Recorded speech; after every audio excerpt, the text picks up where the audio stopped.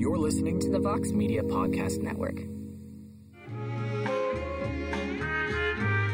All right, welcome back, everybody. The second half of our UFC Fight Island 4 post-fight coverage is underway.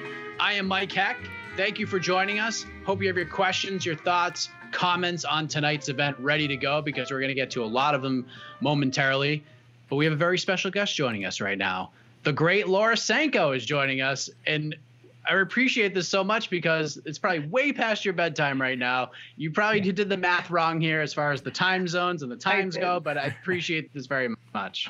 I did. I was not thinking. And I was also, I think sometimes when it's not a pay-per-view, I expect it to end, whatever. My mind does this thing where it's like, oh, it'll be done at like 10 and then we'll be talking at 11. Not the case, but I'm here for it. I'm in my jammies. I threw a hat on and we're going. We're going to do this. Well, we appreciate it very much. Casey just lied. Just like me. I'm going business casual today. Yeah. No sleeves, got the hat. Don't want to fix the hair, so we're here.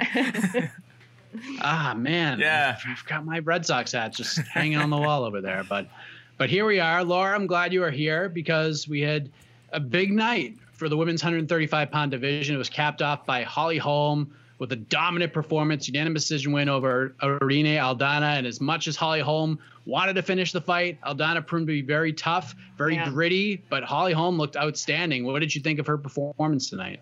She did. She looked like a very motivated Holly Holm, a renewed Holly Holm. And make no mistake, I mean, Irene Aldana is absolutely no joke. And she's got some of the best boxing, pure boxing, in the women's divisions. Irene Aldana does. And for Holly to have that level of a performance and to see the kind of disparity, and I'm not going to say necessarily their ability levels, but their ability levels on this particular night, there was a big disparity. Irene couldn't figure out how to cut off the cage well enough to find Holly, and Holly's just so good at them, and she's so good at moving and finding, her counters at just the right time. She always comes in with a great game plan. It was a really impressive performance from her for sure.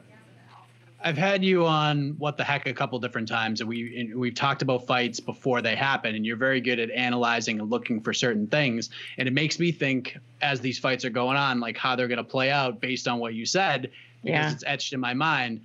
As you were looking at this fight heading in, maybe on Thursday or Friday, did it go the way you expected it to, or were you surprised by anything? No, I was surprised. I expected Irene to be a little bit more able to, again, cut the cage off. Holly's known for moving quite a bit. She's got a really strong lateral movement, and she's very good at kind of moving backwards or moving to the side and just creating this sort of funnel where she's constantly putting you where she wants you. And people know that going in, but I think it's probably difficult to find a training partner that can move to that extent, because not many people do. And unless you train in an octagon, that's a really difficult thing to replicate. So I think more than anything, I think that the range was just really what gave Aldana issues tonight. And I was super impressed to see Holly's grappling. I've never been one to be down on her grappling game. I mean, she handled Megan Anderson. She has shown that this is not something that she just ignores when she's training. She's got the chops, but those takedowns look good, especially against someone who has such excellent takedown defense as Irene Aldana does. I was surprised because I thought one of the things we saw in the Raquel Pennington fight was Holly Holm used the clinch against the fence so well. So I thought we'd see a lot of that in this fight to try to slow Irene down. But, Holly just used that kind of as a crutch. Like if she needed it, it was there. But I was surprised that Holly was just willing to get in there and just trade with her. I thought that was going to be kind of a dangerous thing. I thought the clinch, maybe get to the ground, but Irene is very underrated off of her back as well. And you saw like her takedown defense is usually really good, but Holly landed a takedown in every single round. I think she'd only been taken down twice in her UFC career and got taken down 5 times tonight. So that was an interesting factor to me. In hindsight, Laura, was this a mistake booking this fight? Because Aldana, most people thought that she was ready for a title fight. Like she was already there. She was the top prospect in the division. And to match her up with Holly Holm, do you think it was it's hindsight is what it is. Do you think it was kind of a mistake to book these two? No, I think it was the fight that needed to happen. I mean, I kind of see the point, and I see why some people would maybe say that, but I think it was the fight that needed to happen. And I think what really showed tonight was this is what happens when you reach me at 1 o'clock in the morning. Betty experience? No, Betty. Yes. Holly. I combined the word veteran and Holly into Betty. We saw tonight. Betty experience. Holly's veteranship shining through, and just her ability to come in with the perfect game plan and execute it flawlessly. I mean, she's one of those fighters that she gets in there and it's like she's just sort of a computer moving through a program. She knows exactly what she wants to do, where she wants to do it, how she wants to do it. And it makes it very difficult for a younger, less experienced fighter to be able to make adjustments when they're in there. So I think it was the fight that needed to be made. Maybe Aldana's managers might feel like it was a mistake at this point, but I don't think it was a mistake for the division. Yeah, I mean, Jose made some points. I wonder, like, how much getting infected by COVID-19 may have affected her in the build-up to this fight, because it did get postponed. Who knew what would have happened if things went smoothly and they fought on August 10th, I believe that fight was supposed to happen. Yeah, Casey, I think the big question heading in, and one of my major questions heading in, was what happens if Holly Holm wins? Because if Irene Aldana won, we already knew what the answer was. She's fighting Amanda Nunes once she drops back down to 135. So now that Holly Holm has won, has she answered the questions for you? Do you feel like Holly Holm has opened that door to make you think that, you know what, maybe she could get back to a title shot? It could be warranted. Maybe she could get the job done. Or do you just think, like, if she fights Amanda again, we're just going to see the same thing we saw the last time? I don't believe we're going to see the same thing. I think every fight's different. I think Holly would learn from her loss against Nunes. But I guess the bigger question is, does the public want to see Nunes versus Holm again? I think outside of a one punch knockout, one kick knockout within the first 2 rounds, I don't think that was happening. Like from people who really, from a technical standpoint, Holly had a great fight take, just stuck to the game plan. Mm-hmm. And a lot of what we say as Holly as a criticism worked out to her advantage, because I think back when Holly fought, say, Valentina Shevchenko, she kind of got stuck in this, almost like she was a robot. She kept doing the same combination, the same kind of movements over and over. So you felt like you saw the same round over and over. Yeah.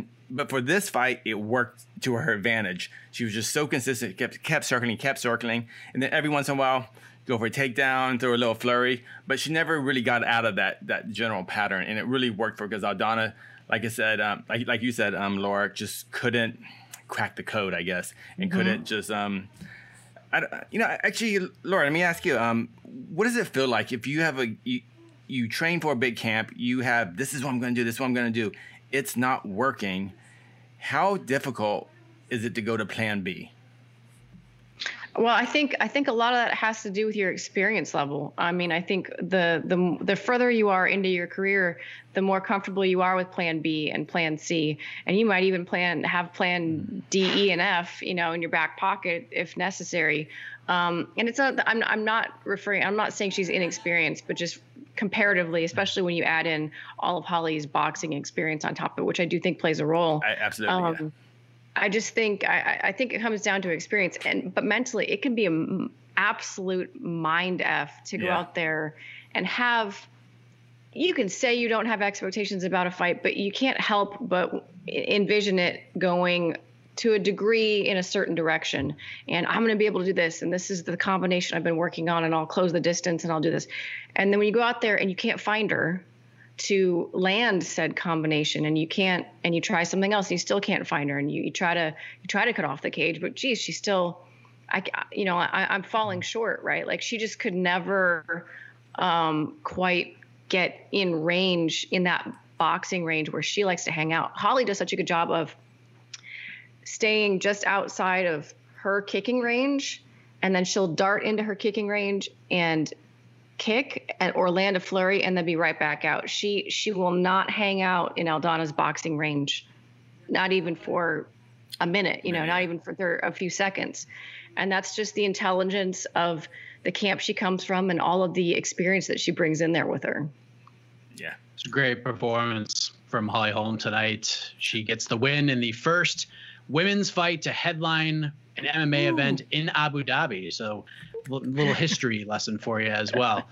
Carlos Felipe gets the win in the co-main event against Jorgen De Castro. Kind of an interesting fight between those two guys. A lot of heat heading in, and Carlos moves on. He wants to stay on Fight Island and fight Rafael Pessoa.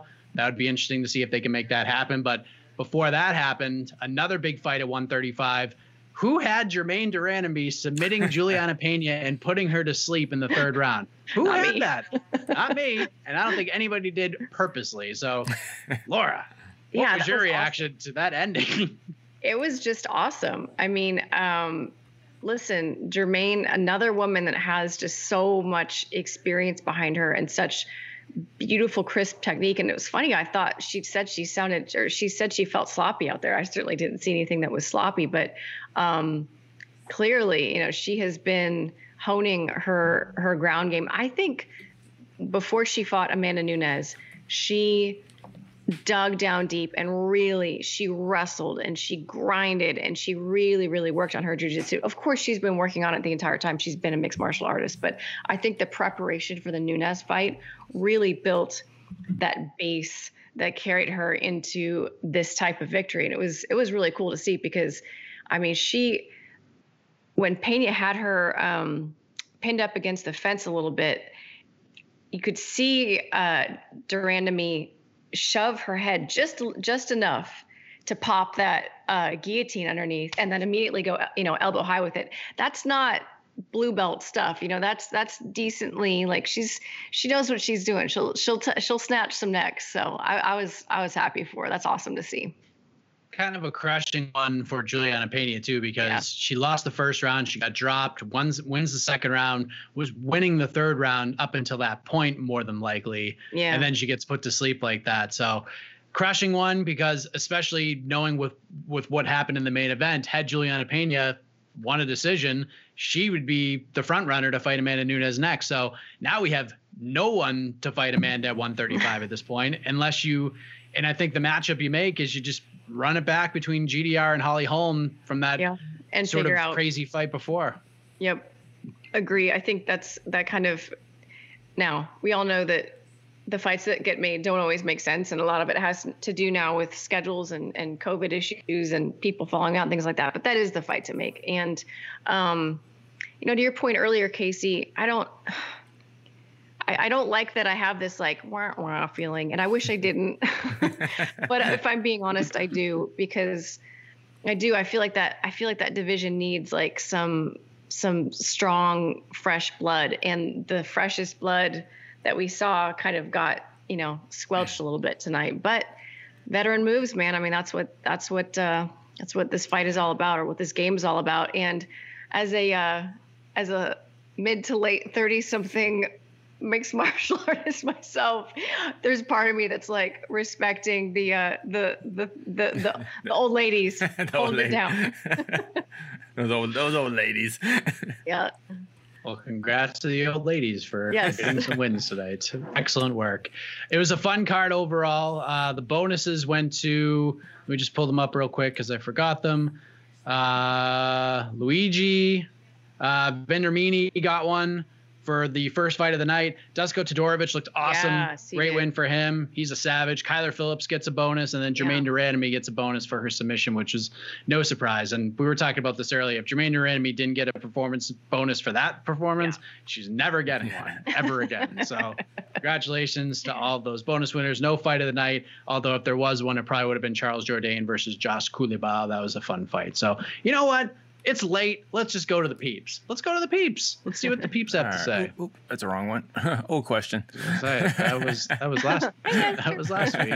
Hi, Esther. Oh, one sec. Ooh, my face is too big. Hold on. Why is my face so big? Let me do it. I don't hate it. It's all right. I'll take big face, Casey. Big face, Casey. Such a sweetheart. Big facey. All right, let's hit the questions. Hold on. No. A lot of people ask you to marry you, Laura. I'm gonna go ahead and Sorry, one moment. You're good. You're gonna have to tell me what kind of software you use to do this magic sorcery that you're doing right now. I'm very impressed. I still have no idea. There we go. The GDR and Holm rematch is going to happen. Opinions on that fight. So, Laura, should the UFC pair these two ladies up maybe early 2021? Who would you favor? How would you see that fight sort of playing out from an X's and O's perspective? Oh, man. Yes, I think it's the fight to make. I think it makes a lot of sense given what we saw tonight. Ooh. I know. That is a great. It's. That is a great question because I do think it would look different than the first one. But in what way, though? What way exactly? Yeah, I don't know. If I had to go on a limb, my gut tells me that Germaine has made greater evolutions in her game. Not that Holly hasn't evolved, but I think Holly had a lot of skill sets that we just weren't seeing. But I think Germaine has really made some levels up in her ground game in particular. I think it would look like a very different fight. I really do. I'm not saying that it would be a different outcome. I just think that the way that things would play out, I think we'd see a lot more grappling. And man, I don't know who I would take in that fight if push came to shove. If you have to ask me right now, I might take Germaine.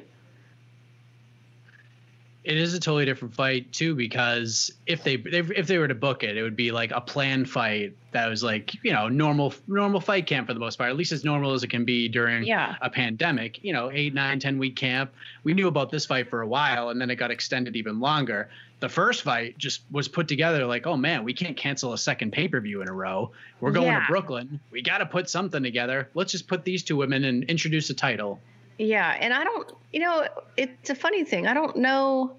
I wonder if either of them feels like a different fighter at 35 versus 45. I tend to think probably not, especially if you're taking on the same opponent. But it's surprising to me how differently some people fight given the weight class that they're in. Some of those fighters that kind of vacillate between the two, you'll see them be different. And sometimes I think the higher weight class favors a more active fight.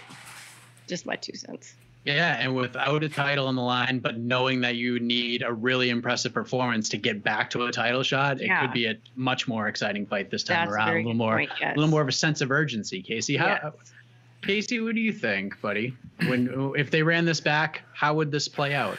Well, all week I was complaining that this fight should have already been booked as the main event tonight.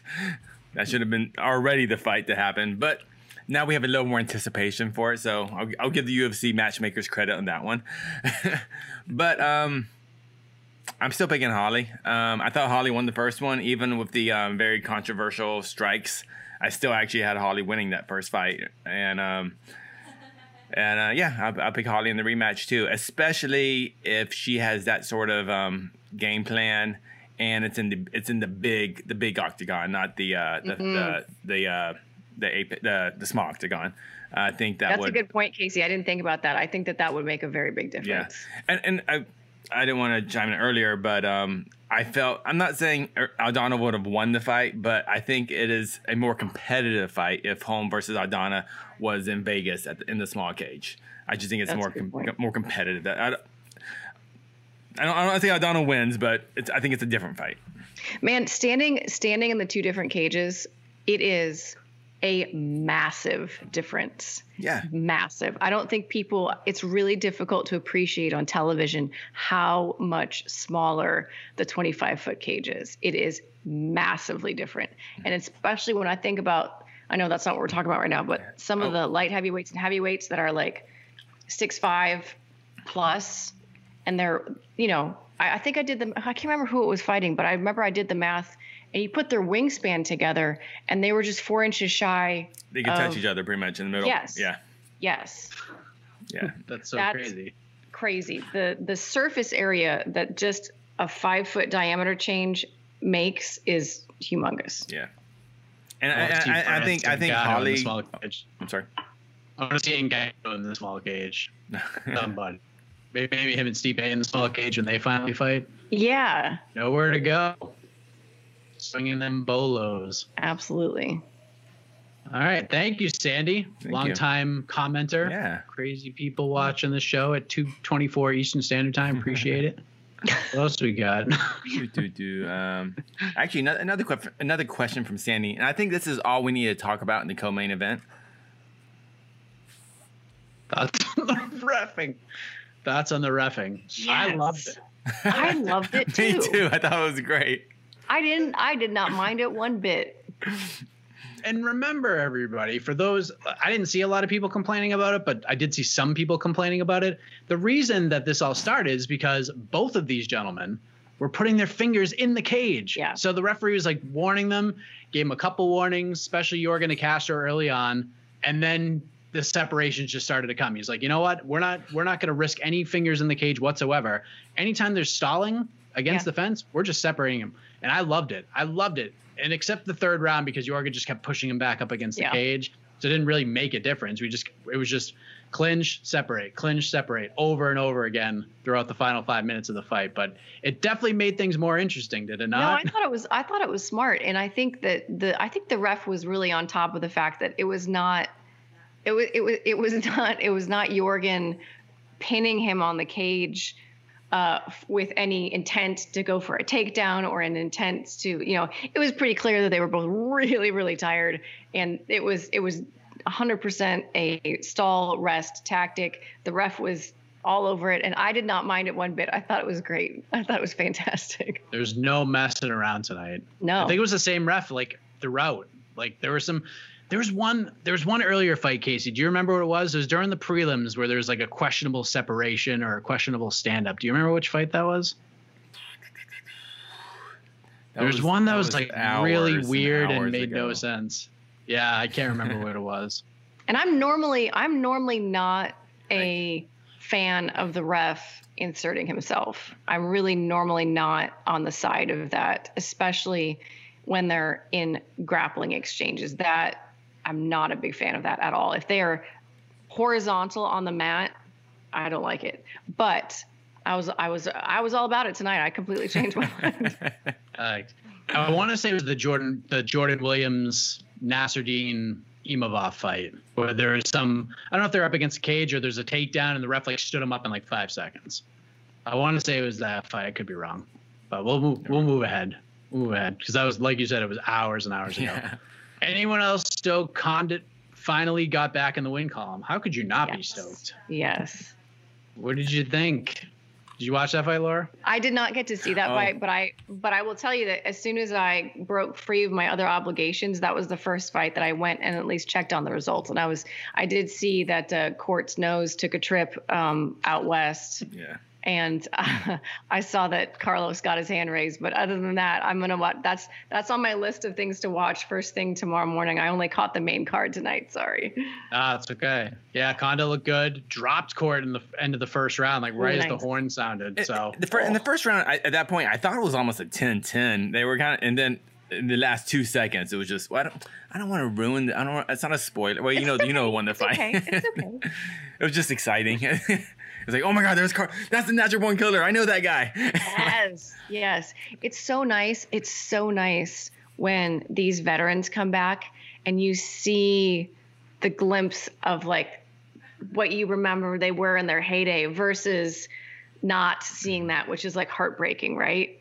And I don't mean to pick on him because I love Diego Sanchez. I love all his quirkiness and his goofiness and all of the stuff but I miss being like, yeah, Diego Sanchez is fighting. There's going to be blood and like violence. And, it makes me, it hurts my heart a little bit. So it makes me very happy to hear that I will get to see the natural born killer. So what do you do from here, Laura? I mean, you still have to watch the fight, but what's your gut telling you? Because the favorites in terms of future matchmaking for the natural born killer is a lot of Nick Diaz and a lot of Matt Brown. Those are the 2 top options. If you're the matchmaker here, where are we going with this? Oh, One Matt of the Brown. 2, or you get somebody else? You're going Matt? I think you go Matt Brown because I think that Nick Diaz is going to be. Did you say Nate or Nick? What I can't ever remember which. Nick. Okay. He's going to have a higher profile fight than that. It would be cool to see kind of like a throwback fight for sure, but Matt Brown would be enough of a throwback fight. Those two guys are violence written all over it. I would love that fight for sure. Yeah, Matt Brown called for it as soon as the fight was over. Said, as soon as I heal up, let's do it. Badass. Carlos Condit said, make sure you wrap him in bubble wrap or something like that. And something like that. So little gamesmanship. I like it. Can I toss a name out there? Uh-oh. Carlos Condit rematch with Tyron Woodley. Oh. I wouldn't hate that one either. I actually think it's a pretty good piece of business right there. And if you remember, if you actually go back and watch that fight, you remember in the second round before Carlos blew his knee out, he actually blew his knee out. I think, how did he blow his knee out? Was it stuffing I think he was actually stuffing a takedown. That's when he actually blew his knee out. And then he got it really blown out when he took a leg kick. But Tyron won that first round of wrestling. In the second round, Tyron was getting tired. Carlos was winning that second round, of course, until he wasn't winning. His knee blew out. So I think there's some unanswered questions in there, and I think Carlos will bring that fight out of Tyron. But I like that. I like that a lot. I think Tyron needs a fight where a little bit of the pressure is off, and I think just even easing a little bit of the pressure is going to allow him to go out there and let his hands go, let the fight go, because we all know what he's capable of, right? Yeah. Like it's not gone. It's just, I think maybe these big fights and everything that is riding on them is making him be a little bit too calculated, overly cautious, and not just get out there and fighting like he used to. I like that. I support that, Casey. It's thinking. I like that idea too. Laura, is thinking. It sounds silly to say this out loud, but is thinking like the worst thing to do in a fight? I think it depends on who you are. Okay. For me, it was, yes, because I never got enough fights under my belt to be at a point where I could like have my own conversation going on in my head. I needed to fight on instinct, which and then you have to train. Like basically, I think when you're still fighting on instinct, you've got to train reps. Mm-hmm. Like you have to ingrain those combinations, those moves, those defenses so often that you don't have to think about them. And then once you get to the point where you can fight successfully without thinking, then you can start reintroducing thought, right? So like James Krause is the first person that hops into my mind because he's, part of our team, the captain of our team, obviously. He's thinking all the time out there in the middle of, battle. He's an incredibly cerebral fighter, constantly making adjustments. I mean, I think Jorge Masvidal is another guy who, he's thinking as he is delivering that violence. So I think it depends on where you are in your career. But for me, I needed to just be able to go out there and make it a fight and make it instinctual. Looks like James Krause is heading to Abu Dhabi. He's taken to social media and said, short notice, you know who to call, and looks like he's going to Abu Dhabi for it's funny too, because that's not an easy short notice fight to take given the travel. Like I did not have an appreciation for, I've been on long flights before. We've done cards in Singapore and stuff. I didn't have an appreciation for the brutality of the time change and having to fight, or in my case, do a show in the middle of the night. That completely messes everything up because you're either like, okay, I'm going to stay on US time so that I can be somewhat awake when we're having the shows. Or you're like, no, I'll adjust to Abu Dhabi time and do my best. And whatever the show, it's one night, I can pull an all-nighter. I think everybody gets caught in this weird limbo in between, and no one is sleeping well, and no one is eating at the normal time. And it's like harder to cut weight. I can't describe to you how the first time I was out there, I never settled in, and I wasn't right for probably a week when I got home. It messed me up. So wow. Yeah. That long, huh? Yes. Are you going back out during this trip at all, or are you staying? I am. Yeah. I leave Wednesday. Oh, okay. Yeah. So you're just mentally preparing. Yes. Yeah, and you get to stay up late and do this post-fight show as you're getting ready to turn that clock around to See, to you Abu guys are Dhabi helping time. me. Yeah. You guys are See? helping me acclimate. Thank you. You're you go. welcome. Jeez. Yeah. You're welcome. See? All right. Yes. So the answer to your question, Pagodas, is I think everybody's happy that Carlos Condit's back in the win column. It's been 5 years, so good on him to keep plugging away and have a great performance tonight. So good on him. Any other questions, Casey? Yes. I'm waiting for the Hamzat Chimaev questions to get them every single week. I'm trying to pick the questions about tonight's fights. We're getting a lot of just John Jones type stuff, but I want to let's talk about tonight. Maddie K, Aldana versus Pena. I think that's perfect. Yeah. Sets it up. Yeah. I mean, winners versus the winners, losers versus the losers. Makes perfect sense. Makes sense to me. Yeah. But Pena said she's ready. Pena said that she's got suspended for 2 weeks and wants to get right back in there. I don't know if Aldana's gonna be able to get right back in there, but yeah, we'll see. I mean, if you can, that's probably a good fight to make. But if you need a 35er and Pena's ready to go, then she might just slide in there. I don't think she could be really picky at this point after tonight. But I'm sure she wants to fight somebody that can get her close to that title shot. She's obviously got to pick up a couple more wins now. But I like that fight if they could do it and Pena's willing to wait. I'm cool with that one.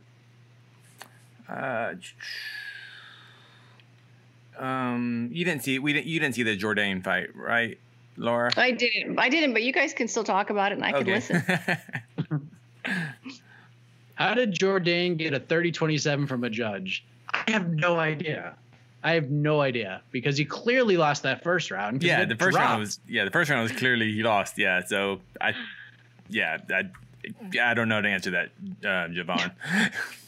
I mean, crazy, Javon. They crazy. They crazy. Between one judge scoring at 30-27 and then the fight being called a split draw totally. It was a little shocking. Wait, how was it a split draw? Was someone get a 10-8 or was there a 10-10? What do you remember? Yeah, so one judge gave the first 2 rounds to Kulabau and then gave Jourdain a 10-8 in the third. Mm. So really? Yeah. It was 30-27 Jourdain, which is mind-boggling. And then 29-28 for Kulabau, and then a 28-28. Huh. Wild. What a mess. Made no sense. Like, none of it makes sense. But Charles Jourdain did take to Twitter and said that he talked to Dana White, and Dana's paying him his win bonus, so I assume Kulabau's getting the same thing. That's so there great. you go. That's so good everybody news. wins. What do you like guys, when that happens. I'm just going to insert my own question here. Yeah, Sorry to capture your show. What do you guys think of the open scoring? Have you watched any of the Invicta shows where they've had it? Casey, I'll let you take this one away. This is music to your ears. I absolutely love open scoring. You do? I love it. I just think it's ridiculous for a fighter not to know the score of the fight. I just think. Yeah. I just think it's ridiculous. It might not change the entertainment factor of the card. It might not change who's gonna win the card or not gonna win, or the fight itself. But I just think when you go in that third round, you should know if I have to knock this person out or I have to finish him. You should because it's 2 different strategies. To me, it's like if you're playing a basketball game, you want to know if you're down by 2 points or 3 points. Do I got to shoot a 2 or I got to shoot a 3? Everything changes depending on that. So that's my long story. I completely agree. No, I completely agree. And I was shouting it from the rooftops and still sort of am. But I will tell you, after calling the last Invicta card that had open scoring, I kind of am like, I went from being like, yes, to kind of be like, oh, I can see some drawbacks. Tell me the drawbacks. It had mostly to do with just feeling anticlimactic sometimes in that last round, and maybe more so in women's fights because there's less of a potential for a knockout. And it felt at times like, oh, well, we know who's going to win. And even when they go to announce the winner, we're like, well, we already know who won. But I'm sorry. No, go ahead. But I feel like we do the hand raise all the time after knockouts and submissions. We still go through the motions, even though oh, that guy got knocked out, but who's going to win the fight? You know what I mean? We still do the ceremony, the hand raise and stuff like that. So we go through all this. We go through these motions all the time. I think I didn't appreciate how much, and this is maybe this maybe shows my own character. I don't think I appreciate how much I like wait with bated breath when it's a decision to see if someone's going to get screwed. Not that I want them to, but it happens so frequently that like even when in fights where you're like, well, for sure so and so won, for sure there's no way. We've had enough fights where you've gone away going, what? There's no way that guy won. And I'm not saying that's not a great reason to not have it, but I think I didn't appreciate how much I kind of enjoy that. Like, oh, we're waiting. So if there would be a way to like where the fighters knew, but maybe the audience did. I don't know. I haven't thought about it enough. I just kind of went from like really excited about it to be like, slightly less excited about it. I feel like there need for the TV presentation, for how Invicta. I mean, thumbs up Invicta for being the first major promotion to really embrace open scoring, but I feel they need to maybe take another step as far as the entertainment factor of that score. And maybe like maybe like as soon as the round ends, there needs to be some sort of like, okay, and the winner of that round is boom. And boom, we have talked boom, about and then you that. go, whoa! I can't believe that person won that round. It's like, oh, this changes everything. So maybe I think that's the kind of you have to you can't direct this, you can't present the show on TV in the same way if you have open scoring. The graphics have to change, the way it's directed has to change a bit. I feel like that's a workaround, but I totally get what you're saying, but I would rather people know the score versus a little entertainment just to go, ooh, but I get it. No, but you're right about presenting it because it's been clunky the few times that I've attempted to do it because the way it's displayed, I almost honestly, and this is just me, I'm not good at doing the round by round math and like automatically knowing, okay, that means that if this person does this and this person gets attained, there could be a draw, but then there also could this be like, I'm just, while talking about a fight, I'm not good at doing that math. So I almost need someone in the truck to like explain to me, obviously the first round I can figure out who won the round. And obviously I'm not that dumb, but like while calling a fight, it gets a little bit complicated to think about any given possible outcome. So I do think that we could do a better job of like you say, kind of enjoying the moment of like, oh man, that ties it up. That makes this third round super important. You know, who's going to go for broke here, whatever the case may be. Yeah. But it's definitely different. And I'm totally going to tell a secret right now. I'll whisper it. We had a judge change their score, which really, so if you watch the last, okay. Yeah, sorry. It's a problema. If you watch the last show, there's a point where I just sound like I'm having a stroke trying to talk about the scores because like I can't make words come out of my mouth intelligently. And it was because it wasn't computing based on but I guess and it wasn't someone being shady. There was an error that was made. But anyway, it's very confusing. And we've talked about this way too long. I'm sorry. Oh, no. I could talk hours about open scoring. Yeah. Kay's going to do a whole show about open scoring. He loves it. I like it. I was excited for it. I'm kind of where you are, Laura, where I was like, oh, this is so cool. And then it's just kind of like, I just don't like how it's like just the cell phone thing. I don't like cell phone. Yeah. That's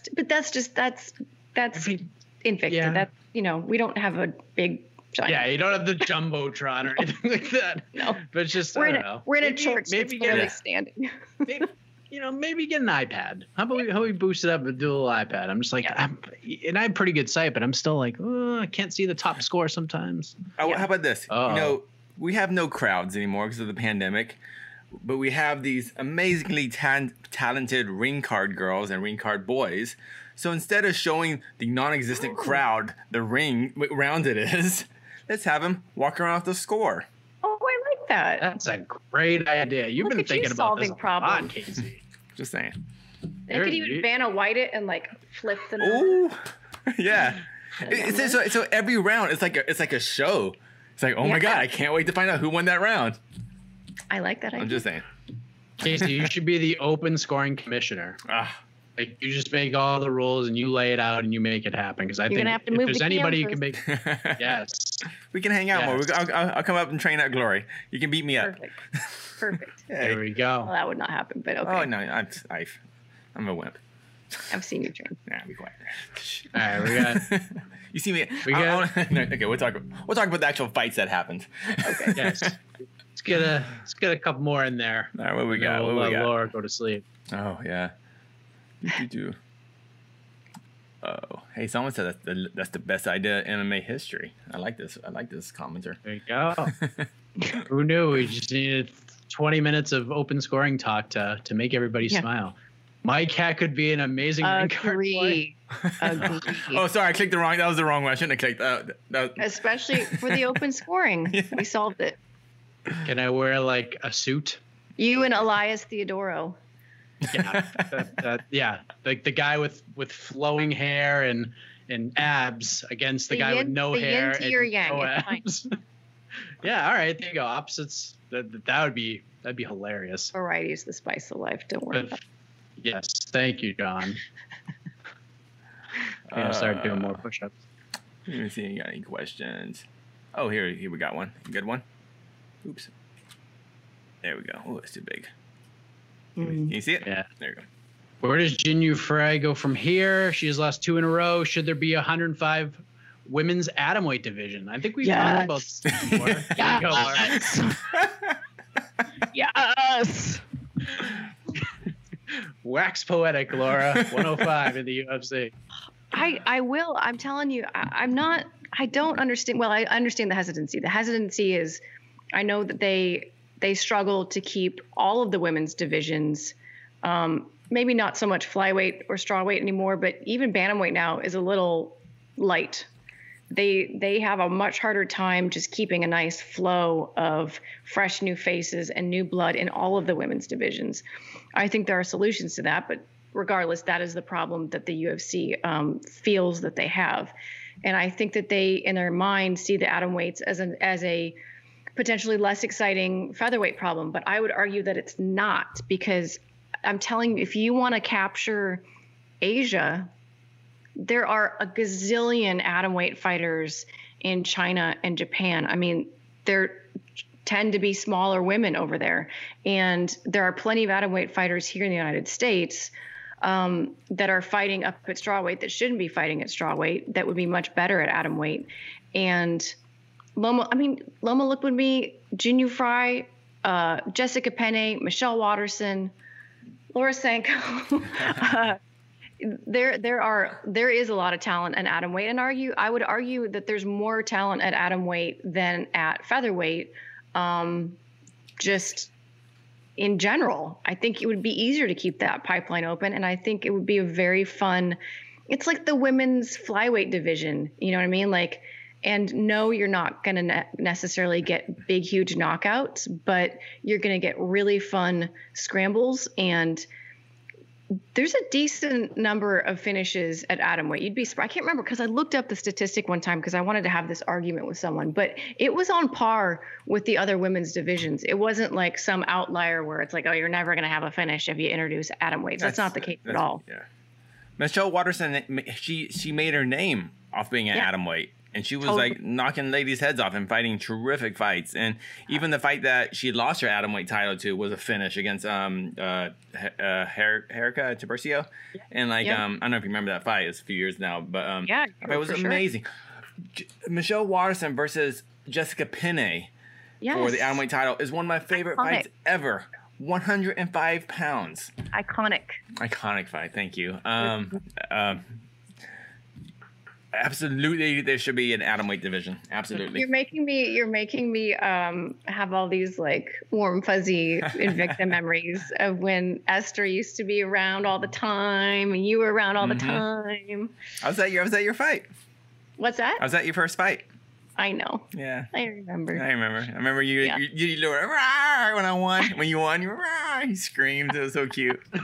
Sound like a little kid. Rah. That's what it sounded like. But yeah, no, I think.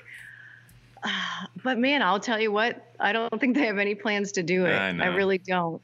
I really don't. I feel so bad for ladies like I'm trying to say, not saying girls, ladies, ladies like Lomo. Is it Lomo? Is that how you say her name? Yeah, Lomo. Because I think she's gonna be terrific, but unfortunately, she's always gonna be 5'1". Oh, totally. She's always gonna be small. You saw her even tonight. Like she looked like it was. I'm sure she's fighting at her walking weight. I'm sure. Yeah, easily. Yeah. And Alicia Zappatella, you know, she's got UFC caliber wrestling skills, and I think she'd do great. But I'm telling you, 4'11" is a stretch for that woman. They're being nice. Like, yes, because she fought. Who was the Viviane Pereira, who's also listed as 4'11", and Pereira was like significantly taller than her. You know, that's two women that should be fighting at atomweight. They're really fun fights, though. One of my favorite fights of 2019 was one of the last fights of the year. I was lucky enough to be in Japan, and I got to see Sohei Ham fight. I forget her name. Ayaka Hamasaki. Hamasaki, yeah. Yeah, and that was the co-main event for the big Rise in New Year's card. And just to see these two ladies just beat the crap out of each other for a full title fight, and like to see, I think there was like 40,000 people there just go nuts for that fight. And the pace is crazy, and the scrambles are crazy. And those girls, I don't. They pop too. They can. They can. They can pop too. So as far as Jin Yu Fry goes, oh yeah, Jin. Man, there's just something holding her back, man. Like she just. Like, even in the Kay Hansen fight, like the first round of the Kay Hansen fight, like she was throwing smoke. She was throwing hammers. Yeah. And then, like, after that first round, she just stopped. And then in this fight, first round again, like she got a little aggressive. Then Loma started opening up. Like, once they started clinching up and she felt those elbows and felt those knees, everything changed. Like, Jin just could not get going. There's something, I don't know what it is. Like, I don't know if it's just the UFC stage or whatnot, but she's got pop. She can turn fights around with one shot very quickly, but just something after that first round, when she starts to get in any sort of trouble, it just turns off. I don't get it. She's so well-rounded too. I mean, she really can, it's confusing. It's hard to pick a hole in her game, but I think you just kind of said it, where like maybe we didn't see it as much in Invicta at a slightly small, you know, at her normal weight class, where she's not maybe meeting as much adversity, and where you're potentially a slight step down in ability, although I would argue that maybe not. I think you may have stumbled on the hole in her game, if there is one, is maybe just a mental block for her, kind of going out there and saying, fuck it, sorry, and letting her hands fly, and being a little bit more animalistic, and not so. She's very even keeled and cerebral in life in general. Every time you talk to her, she's just very like this, and it's almost like, I know that she's got a fire inside her. You can see it, but it's like she's got to let it out, you know? Yeah.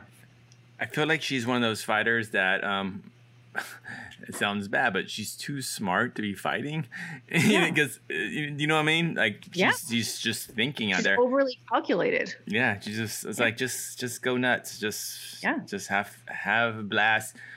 What you're gonna lose a decision and be bummed out, or you're gonna get knocked out and be bummed out. Yeah, either way you're gonna be bummed. So just go out. I don't know. Just Be more Julia Avila. Like, be more Julia Avila. Yeah. Yes, do that for like your next fight. Just do her and just start winging things and just hammering. And I don't know if you've ever seen Jen train or talk to people about her.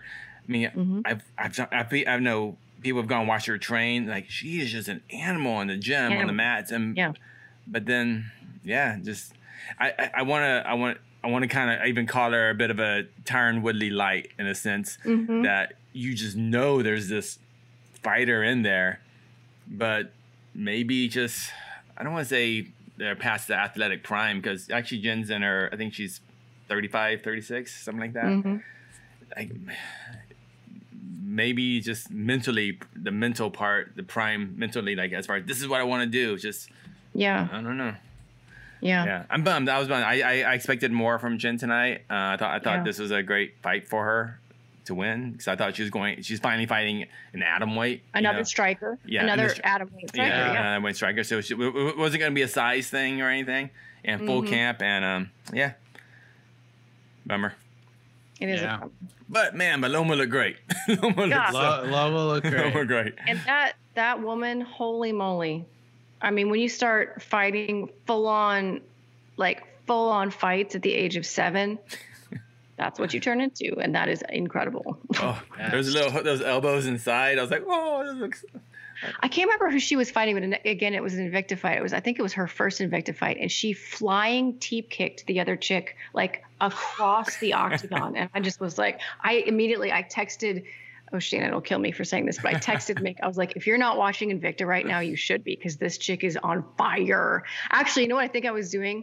I texted him. I was like, this is why you guys should have atom weights, because this fight is fucking awesome. Like, okay, Stanko, I get it. Yeah, anything else, Casey? Nah, we've been jibby-jabbing for 50 minutes over now. Yeah, so. Yeah, I think we're good on the questions. All right. Well, next week, guess what? There's another fight card. Marlon Moraes versus Corey Sandhagen, the main event. That is going to be a banger. Edson Barboza versus Makwan Amirkhani is the co-main event. Ben Rothwell, Marcin Tybura, Marcus Perez versus Dricus Duplessis. Tom Espinal versus Alan Bodo. I mean, Yusuf Zalal's back, looking to make it 4-0 in 2020. That guy's a savage. For poor Brandon Royval, still on Fight Island, waiting to corner Yusuf Zalal. And Alex Hernandez as well. Alex Hernandez, 2-0 as a corner. Yeah. As on Fight Island so far. Impa Kasaganai is back against Joaquin Buckley. Holy moly. That is going to be fun. Rodrigo Nascimento, Chris Dawkins, Ali El-Casey versus Tony Kelly. That is fight night written all over it. Giga Chikadze versus Omar Morales. That's a good one. Tracy Cortez versus Stephanie Egger. And then Bruno Silva versus Tagir Ulanbekov. That's low-key a really good card. Yeah. Exciting fights. I like that. It's all good stuff. Before we leave, I want to go back. One more quick question. It's a yes and no answer. You don't have to get too deep on this. Okay. If the UFC did make an atomweight division, will Stanko come back to MMA? Ooh. If it happened in the next year or two, I think I could see that happening. I've been up in my training lately, not to the point where I'd feel comfortable taking a fight right now, but I do. I get the itch. I get the itch real bad, and it's either ringworm or it's the desire to fight. Sometimes I have to figure out which one it is, but I'm itchy. Why not both? Why not both? Don't limit yourself, Laura Sanko. Don't limit yourself. You can have it all. Have it all. I can have ringworm and fight. There you go. Exactly. Jack of all trades. How about that? Laura, thank you very much. I know this is way past your bedtime. It is. I appreciate you doing this. Anything you want to get off your chest and let folks know about before we let you go to sleep? I have to give credit. Phil Rowe, who sends me these hats that I wear nonstop, is like, dude, will you please just at some point give a slight shout out to the fact that that's my hat? I was like, yes, I need to start doing that, because I have them in like 7 different colors, and I wear these hats all the time. This is Phil Rowe's hat. He won a Contender Series. He is going to be making his UFC debut any minute now. He keeps having fights fall through for a variety of reasons, but he's a heck of a fighter out of Florida. I can't wait to watch him fight, and thank you for the hats, Phil. Thank you. I am a big Phil Rowe mark. I like Phil Rowe a lot. I'm excited for that debut when it actually happens. But he's had things fall out. He's had short notice fights not happen. He's been injured. It's just craziness. Just absolute craziness. But I knew that was a Phil Rowe hat, so I was hoping you were going to say that. Yes. Yes. I'm friends with him on Facebook, so I see him advertising those hats all the time. So. Yeah. Tell him I finally came through on your show. There you go. I'll let him know. I'll hit him up on Instagram and be like, see, we plugged your hat. So And then just go follow Phil on Instagram if you want to buy a Philly Fresh hat. So, yeah, Casey, any final thoughts? No. Any final thoughts on tonight? No. Fun fights, and weird fights, weird placement of fights. But I'm happy we're here. Got to see Phil Rose hat tonight. That was a big highlight of the night. So yeah, get a Phil Rose hat. And we'll leave you with this: the 3 things you learned tonight. Open scoring needs atom weights. A boost to make it more entertaining. Yes. We need atom weights. If we do atom weights, Laura Sanko may return to the cage. Flex. I can lean back. Yeah. Go. She's flexing. We're flexing. We all flexing now. I mean, through the sweatshirt, I'm sure you can see. Oh yeah. How red I am right now. I see it. Look at that. I'll just pop it up a little bit. I got the ring card boy physique, so don't worry about me. Don't worry about me. We got a ring card boy here. I know. This thing has taken so many different turns. So, well, thank you all for watching and or listening. If you caught us live, we appreciate it. If you're watching or listening after the fact, we appreciate that as well. For Laura Sanko, for E. Casey Ladden, I am Mike Heck. UFC Fight Island 4 is in the books. Good night, everybody.